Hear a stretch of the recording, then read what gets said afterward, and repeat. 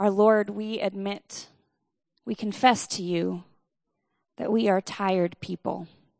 And so in these moments of silence, we ask that you would quiet us and still us and begin to do the work of restoration in us. Remind us, O Lord, that you are our shepherd and that we have all that we need. You let us rest in green meadows, and you lead us beside peaceful streams. You renew our strength, and you guide us along the paths that are right for us, that we may bring honor to your name. And even when we walk through the darkest of valleys, we don't have to be afraid, because we know, we are reminded that you are very close beside us. Your rod and your staff protect and comfort us. And you prepare a feast right in the presence of our enemies. You honor us. You affirm us. You remind us that we are chosen by anointing our head with oil. And our cups overflow with blessing. Remind us, Lord, of the truth that your goodness and your unfailing love will indeed pursue us all the days of our lives, and that we have been given the gift of living in the house of the Lord forever. Amen. I want to greet you in the strong and powerful name of our Lord Jesus Christ. My name is Chris. I get to be one of the pastors, and I want to invite our kids who are kindergarten through 5th grade to head downstairs for our children's sermon. Pastor Hope is in the back. She's waving at us. Everybody can turn and wave back if you want. And if you are kindergarten through 5th grade, you are welcome to head downstairs. If you are a guest here this evening, I want to just extend a special welcome to you. This is a sacred place, and it is fun to be a part of this community. If you're looking for a church home in a community, we invite you to be a part of this one. I want to invite you to turn your Bibles to the book of Leviticus, which is very early on in your Bible, and I have some friends who have Bibles.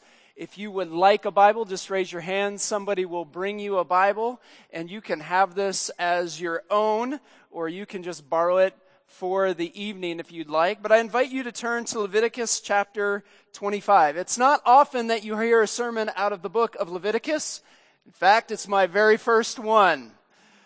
So as we finish in this God is Green series, we want to look at some ancient texts. And we want to work our way through what it means to live as God's people in the world. So I want to invite you to stand as we honor the reading of God's word from Leviticus chapter 25. So hear the word of the Lord from this ancient text. While Moses was on Mount Sinai, the Lord said to him, "Give the following instructions to the people of Israel. When you have entered the land I am giving you, the land itself must observe a Sabbath rest before the Lord every 7th year. For 6 years you may plant your fields and prune your vineyards and harvest your crops, but during the 7th year the land must have a Sabbath year of complete rest. It is the Lord's Sabbath. Do not plant your fields or prune your vineyards during that year, and don't store away the crops that grow on their own or gather the grapes from your unpruned vines. The land must have a year of complete rest.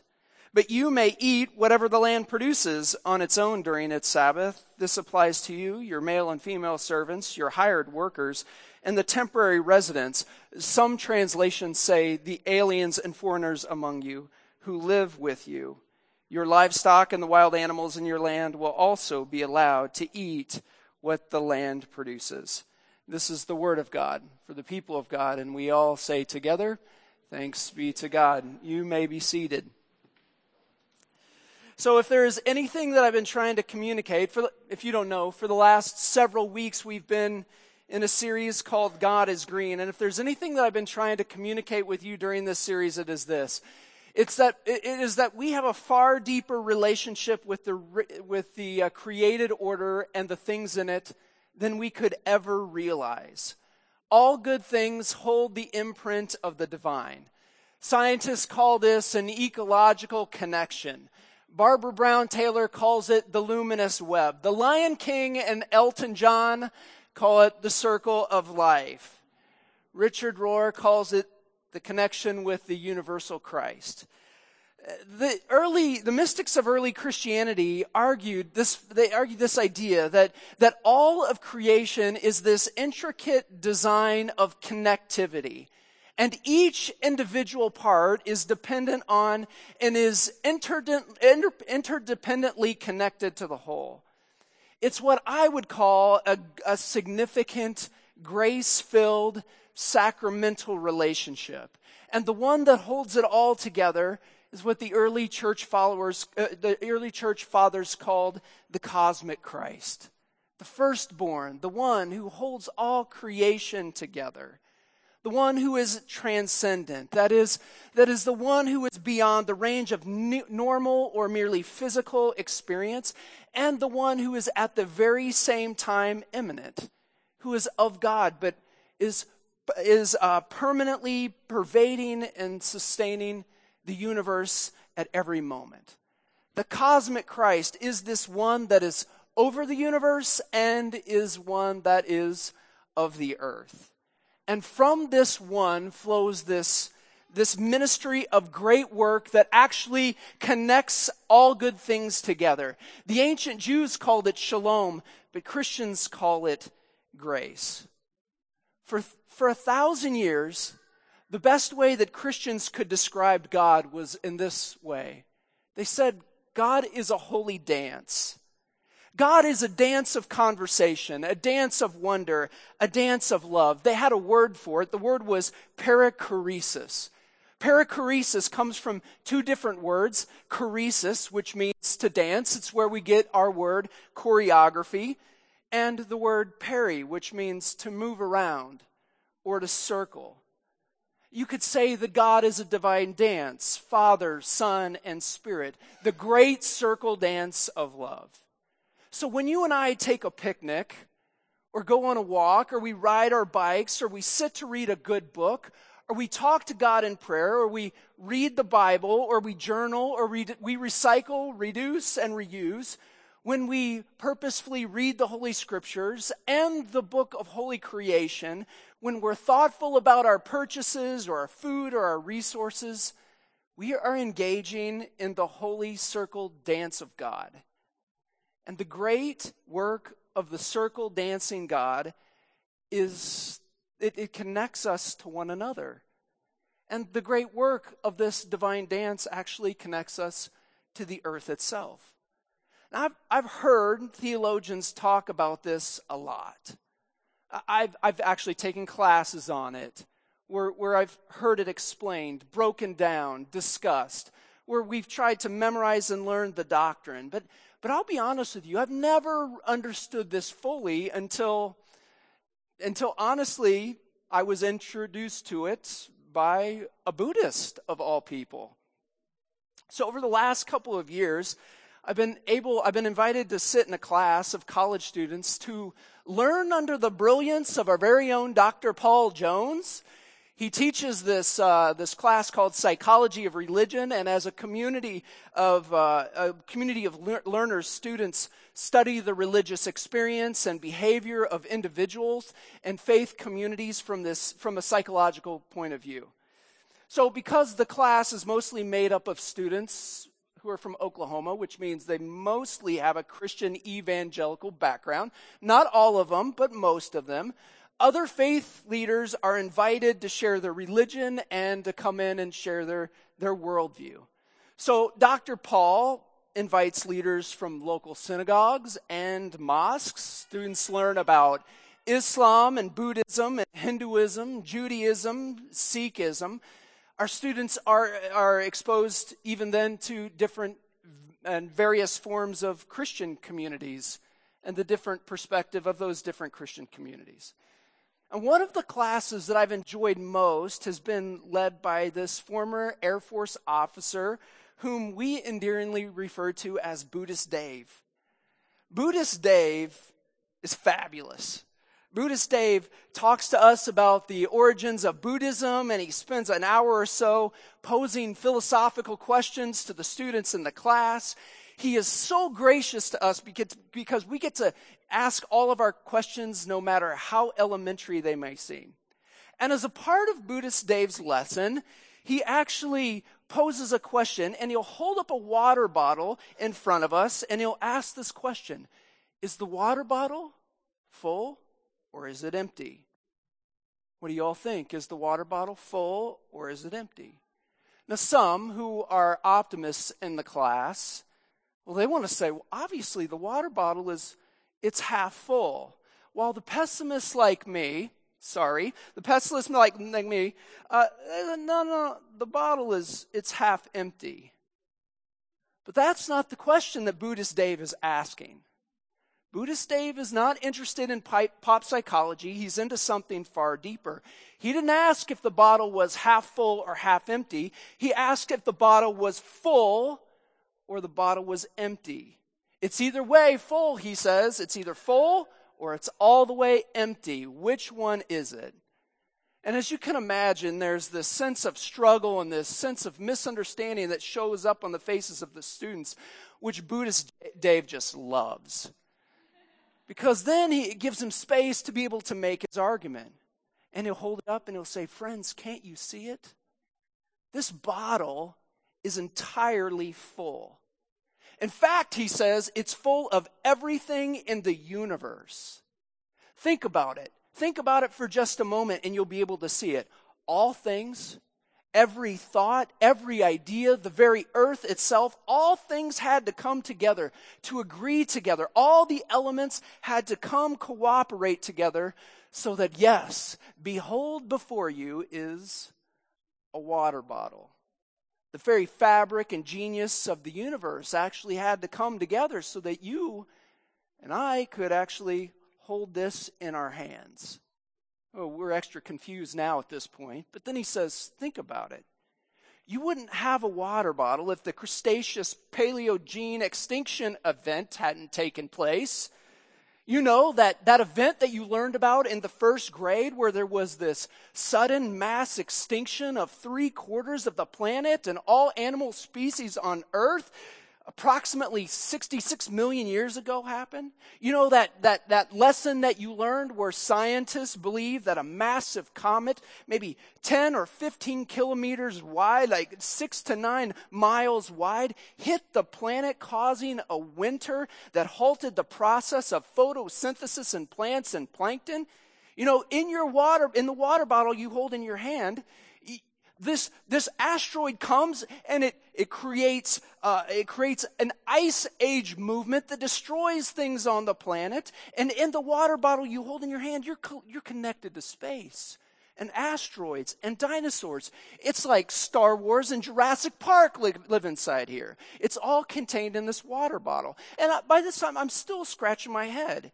And he continues. You know, the environmental shifts that took 1,000 years, thousands of years, that created the pressure took those extinct bodies and plants, that took to create the oil, it's in here. Or the fact that somebody came along and they developed a system by which we can count and do math, where they take symbols, just a few symbols like 1, 2, 3, 4, 5, 6, 7, 8, 9. Somebody invented that, and that is in here. Somebody came along from a different culture, and that is in here. Somebody invented the zero. Nothing is in here. There are zeros in this water bottle. Oh man, how awesome. It just is amazing what is in this water bottle. Think about it. There would be no water bottle if people didn't come up with a way to work the earth so that oil could be extracted from it, and oil could be made useful. Think about it. If somebody had not come up with mathematics or chemistry or physics, things that I really don't know nothing about, they had to come up with those things because to extract the oil, then Then they had to make the plastic, or the engineering that it took to make the machines capable to extract that oil from the ground, or the ingenuity and invention that it took to make the machines that made the machines that could make the extractor, or the materials like the water that is here in this water bottle, and the purification systems that all had to come together, and the ingenuity behind that, and the people that protected the resources that are water so that it never got poisoned, or the process of evaporation, 2 parts hydrogen, 1 part oxygen, that it is transformed that as we watch it come in rain, and then in gas, and then in liquid. These things that were pulled from the earth. He said not only that, but then there are laborers, people who went to work, that worked in a factory to box it, and then the economic know-how that it takes for individuals to put together the water bottle company, and the print shop that was able to have the ingenuity to mark New Life Ranch on this water bottle, to stamp it right on here, or the gravity that it takes to hold this whole thing together. I mean, it's infinite what is in this water bottle. I would argue that this is what the mystics call the great work of the universe. It's right before us here today, and it gives me the ability to hold this water bottle and carry this water bottle and drink from this water bottle. It's like a conversation of all things in the universe and all things on the earth. It's a combination of all those things coming together to keep me alive. It's like all of the elements and the concepts and the mysteries of the world coming together. It's a big bang of sorts. It's a Trinity dance of sorts. And it's presented to me and to you. This water bottle that I hold here in the present actually connects us to a whole past. And to toss it or waste it or not consider it, consider the mystery of it, might just be a sin. You know, I think that sin is that thing I think sin is that which keeps our eyes and our hearts and our minds from being wide open to our connection to the luminous web, to the circle of life, to the triune dance. Sin somehow says you're above all that. And that's why sin is so disgusting. It's why it's so heinous. It's why it's so difficult. It's a type of violence to the heart. It's always tempting us to believe, I don't need to participate in the mystery of where things came from. I'm going to use what I want whenever I want for whatever I want.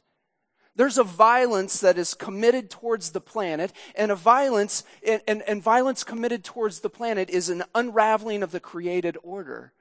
It just messes the whole thing up. Sin actually wrecks the dance. But if we consider the mystery in things, and we understand the connecting source of that mystery, the one that Paul says is in all and through all, the cosmic Christ, then we find that we are actually connected to things and to one another, like other life forms and other humans, in a deeper kind of way. The recognition that we are a part of a circle of life held together by the cosmic Christ is what we call worship. And we Christians worship Christ in all things. And if this water bottle holds the mysteries of the universe, then I would also argue that who you are and who I am is rooted in those same kinds of mysteries. I think that's what Jesus taught us to pray, give us today our daily bread. It was somehow to make us aware of the connection that we have, that the economic and the political and the environmental factors that are in place so that we might have bread to sustain our life comes from Him. When we find that when we think about and we pray, God, give us, or Jesus, give us today our daily bread, it's a way for us to connect with something deeper. It's a way for us to connect with the farms and the families. But it's also a way for us to connect with the rains and the seasons. It's a way for us to stay in tune with what is happening around us. It's a way for us to just say how desperately dependent we are on this God. Your story and my story, like this water bottle, is full of the essence of creation and is rooted in the greater story of the great work of the universe. And so most of our time is about going about the world, and it's about doing good work in ways that continues to connect us all and connect us to the great work of God. And that's important because it gives us perspective. And so we do our work with this perspective in mind.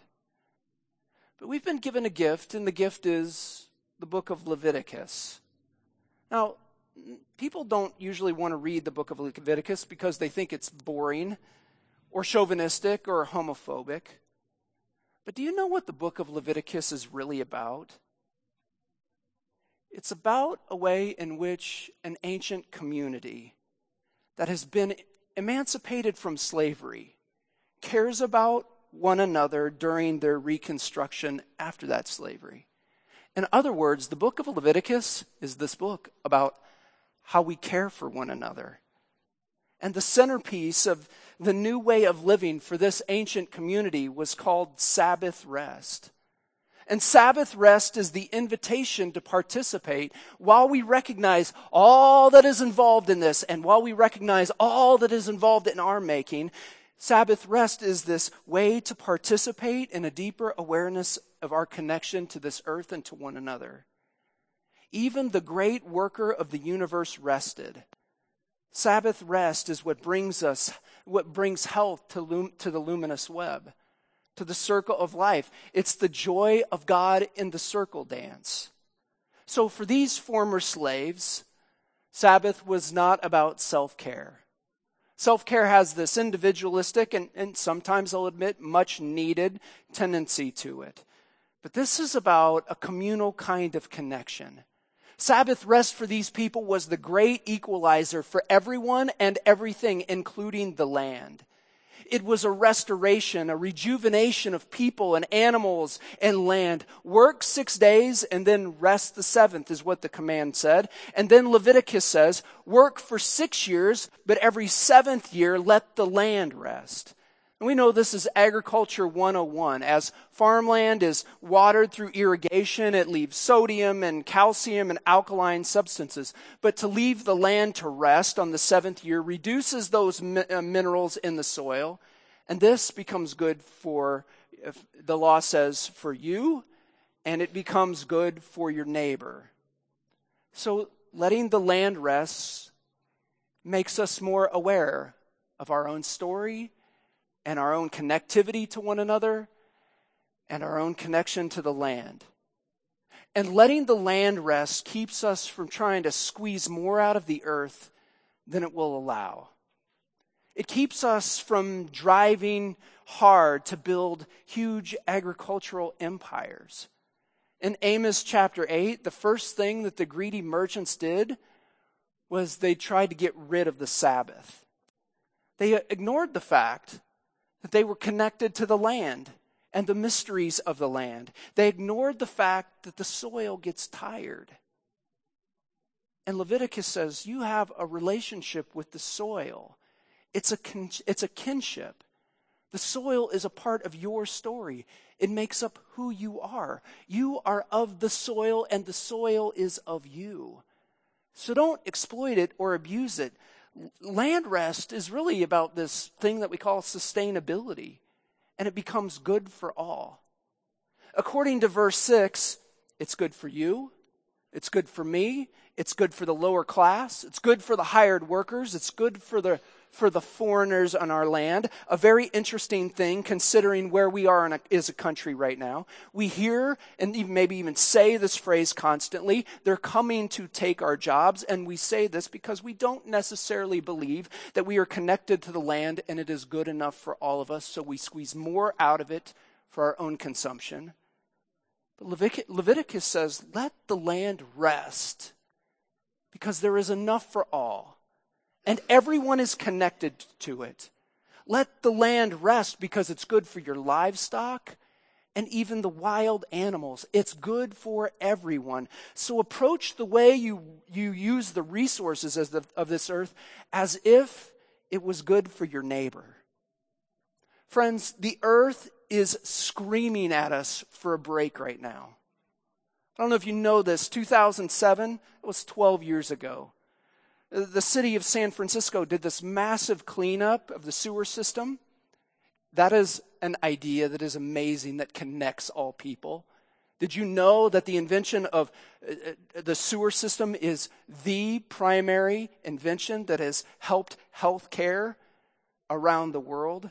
In 2007, the city of San Francisco did this massive cleanup of their sewer system, and it cost nearly $8 million to sweep up plastic bags. You know the Walmart sacks that you throw away?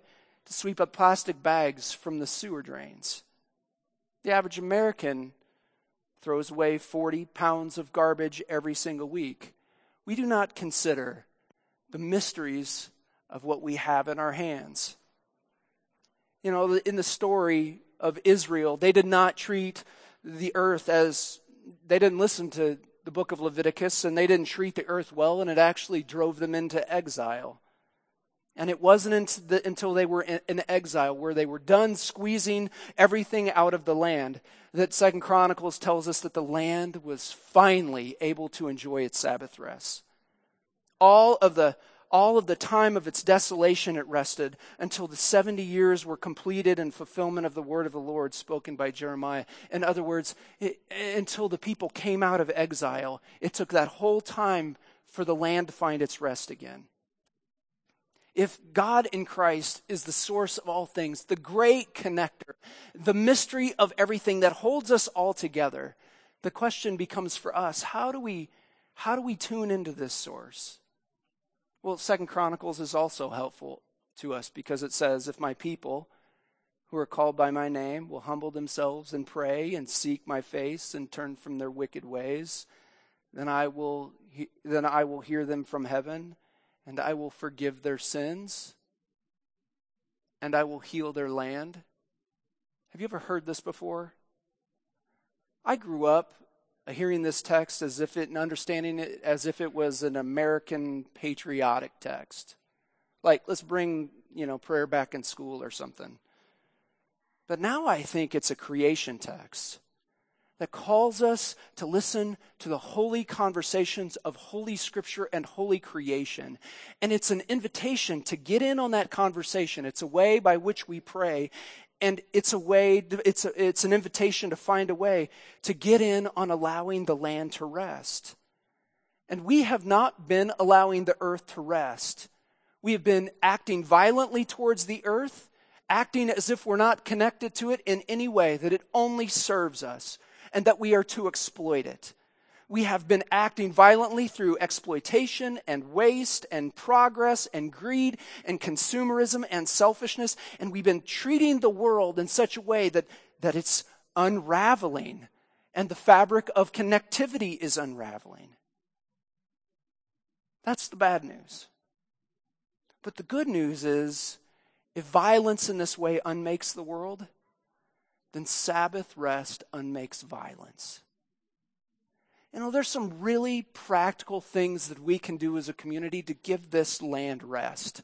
These are the things that I've been thinking about and some of the things that we've been adopting as a family. I told you early on in this series that this is a confession. We don't do this very well, so we're growing in grace, and we invite you to grow in grace. It's just basic stuff to let you and let me let the land rest. Like turn off items when you're not in the room, electricity when you're not in the room. I don't know if you know this, 25% of the energy bill comes from phantom power. When your TV is on and that TV is off actually, and that little light is still on, it's just invisible power.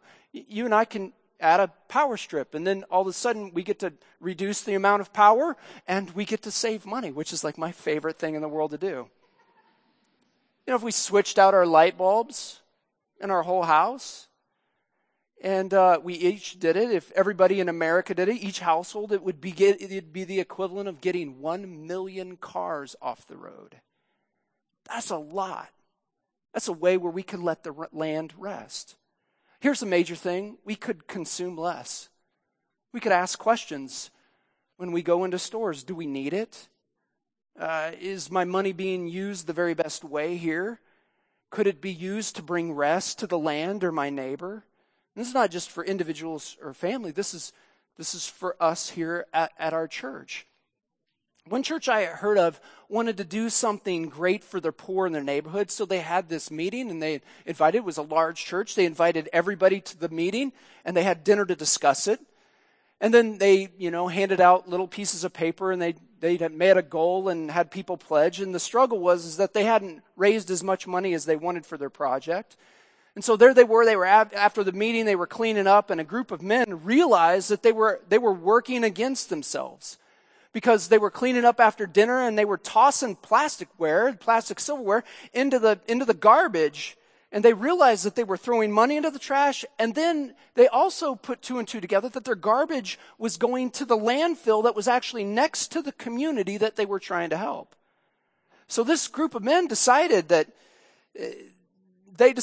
one way they could help their poorest neighbors was to start a new ministry. And the new ministry looked like this.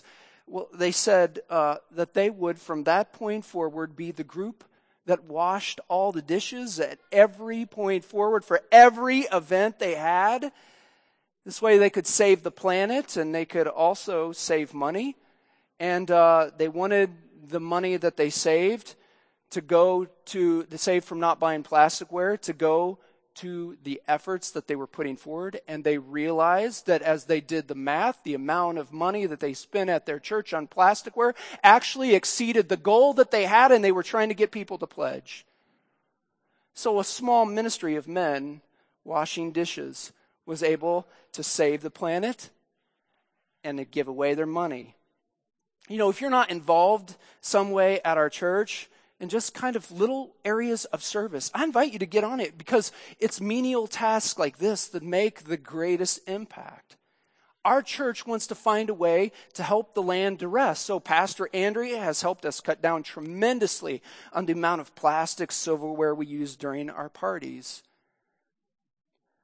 If you can afford to, maybe this is a way to let the land rest. If you can afford to, use energy-saving appliances. If people could do that, who could afford to. That's like 3 million cars off the road. I don't know if you know this, 4 million gallons of gas per day would be saved if everyone would inflate the tires of their car.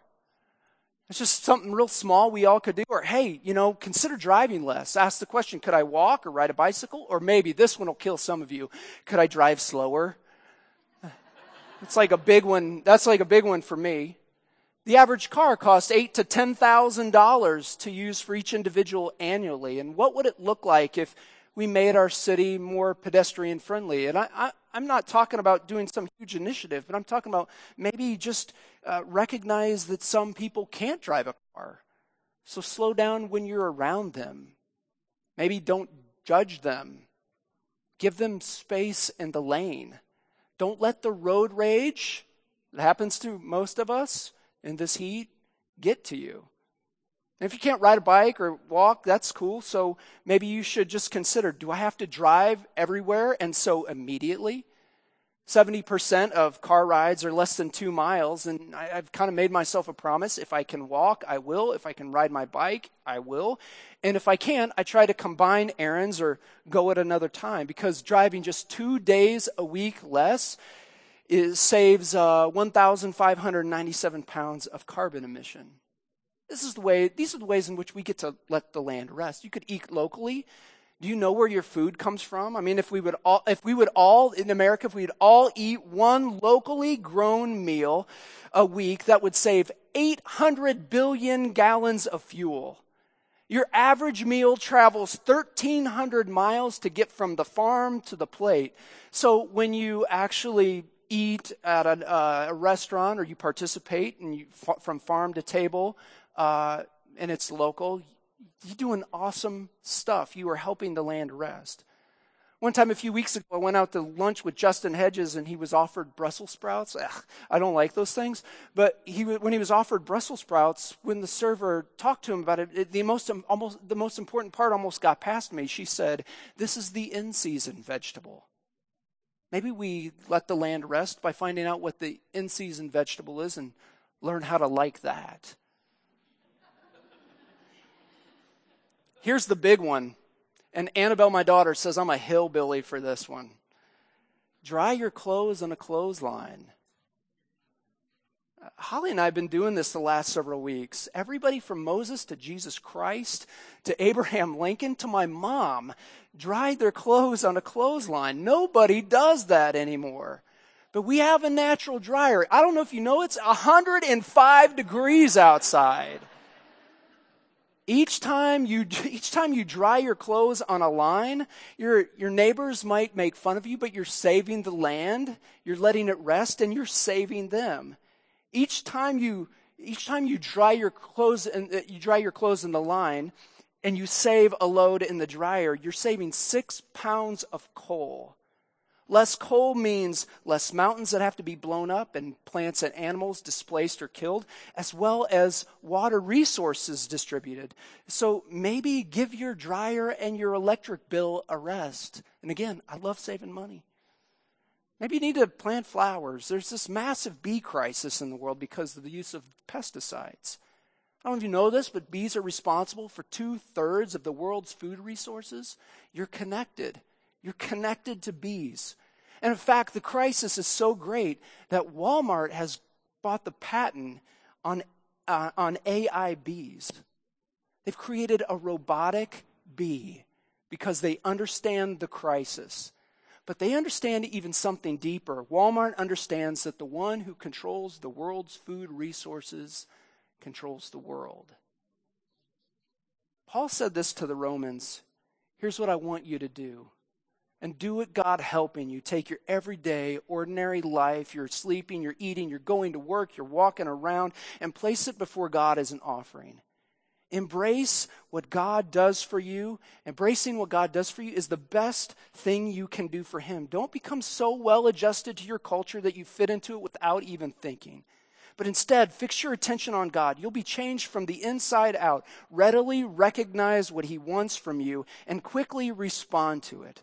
Unlike the culture around you, always dragging you down to its level of immaturity, God brings the best out of you and develops well-formed maturity in you. Environmental stewardship, eco-theology is not a partisan issue, but it is political. And as we consider how we are all connected, and we are, it's a mysterious dance. It's a mysterious conversation. We get to lean into the source of that connection, and we find that this issue is actually a sanctity of life issue. This is the way in which we consider our world, ourselves, and our neighbor. Now, I said it once, but my confession at the beginning of this series was that I was not green.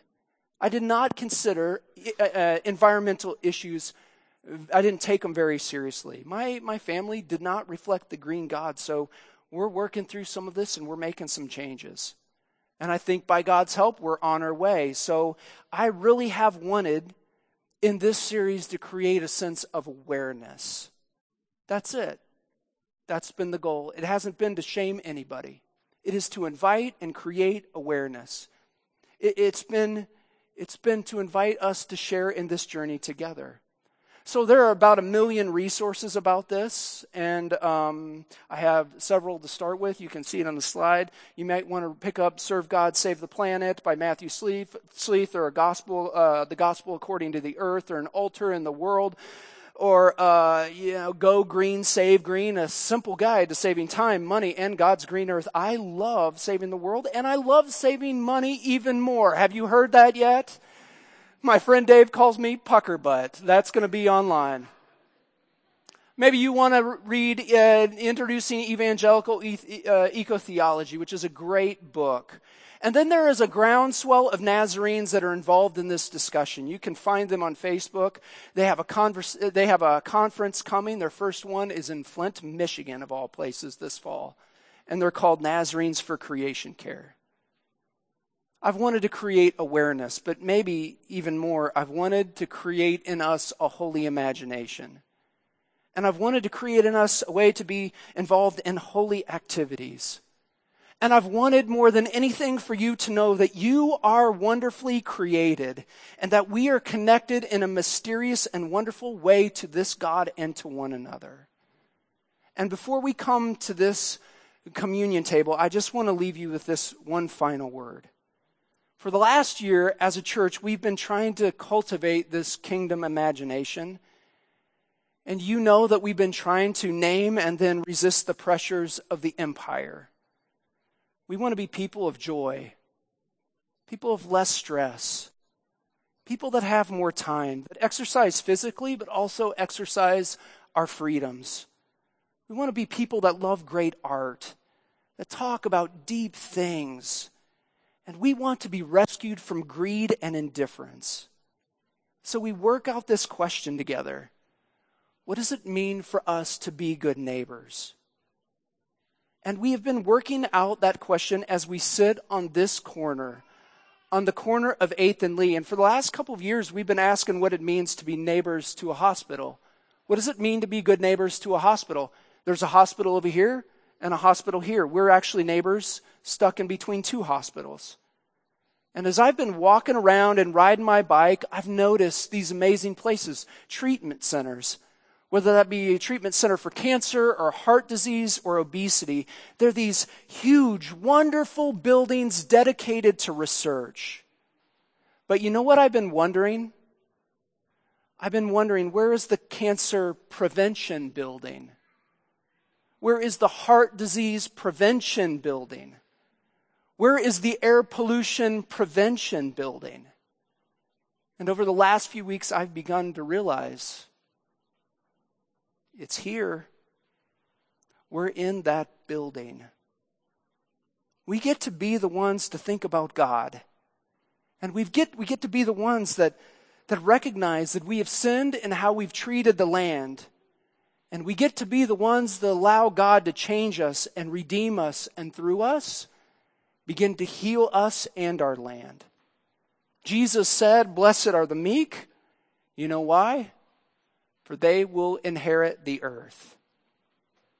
So as our God is green, for the sake of our neighbors and our planet and those who have not yet been born, let us find a way to connect in this way.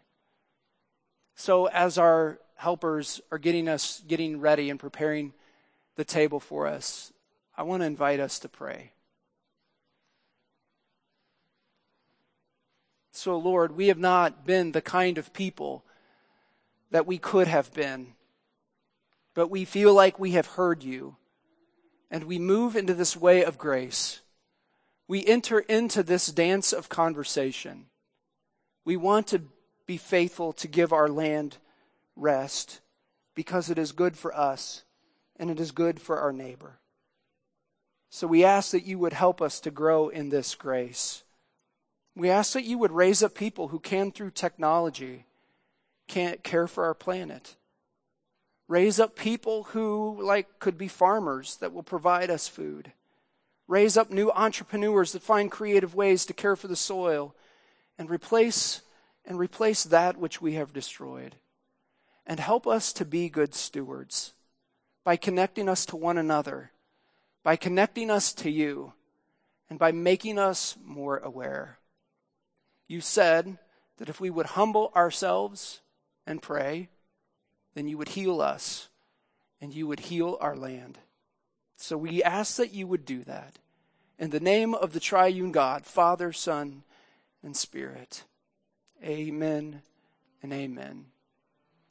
The deepest form of connectivity that I can think of is sharing a meal together. And as my friend Brad Bandy says, the world changes around tables. So this was Jesus' idea. And so we make it a priority every week here at our church. So Jesus invites us to his table as a way by which we get to participate, as a practice in the new way of healing God's land and finding our own healing. So we come to this table. It's Jesus' table. Sometimes we call it communion.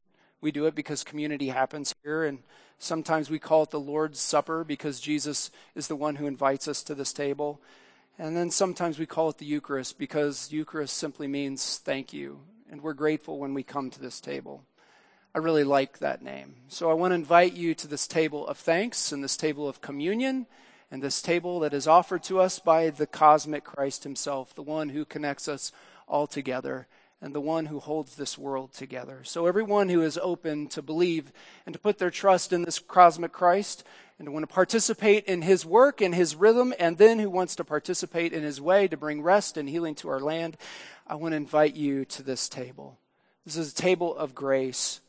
So I invite you to leave the left side of your pew, come down the aisle with your hands cupped, ready to receive that which is good and that which comes from God. And I want to do so reminding you that in his generosity, Jesus on the night before he was betrayed by those he came to save, took the bread and he broke it. And he said, "This is my body which is broken for you." And then after supper, he held up the cup and he said, "This cup represents the new covenant, the new promise, the new way of healing that comes in my blood. And I want you to drink this in affectionate remembrance of me." So I invite you to this table and to share in this meal. I want to let you know that we want no barriers. Our bread is gluten-free. Our wine is non-alcoholic, so that everyone who wants to participate can do so. So exit the left side. Come with your hands cupped, ready to receive that which is good and that which comes from God. And make this your practice of participation in healing God's holy land. Friends, when you are ready, you may come to this table.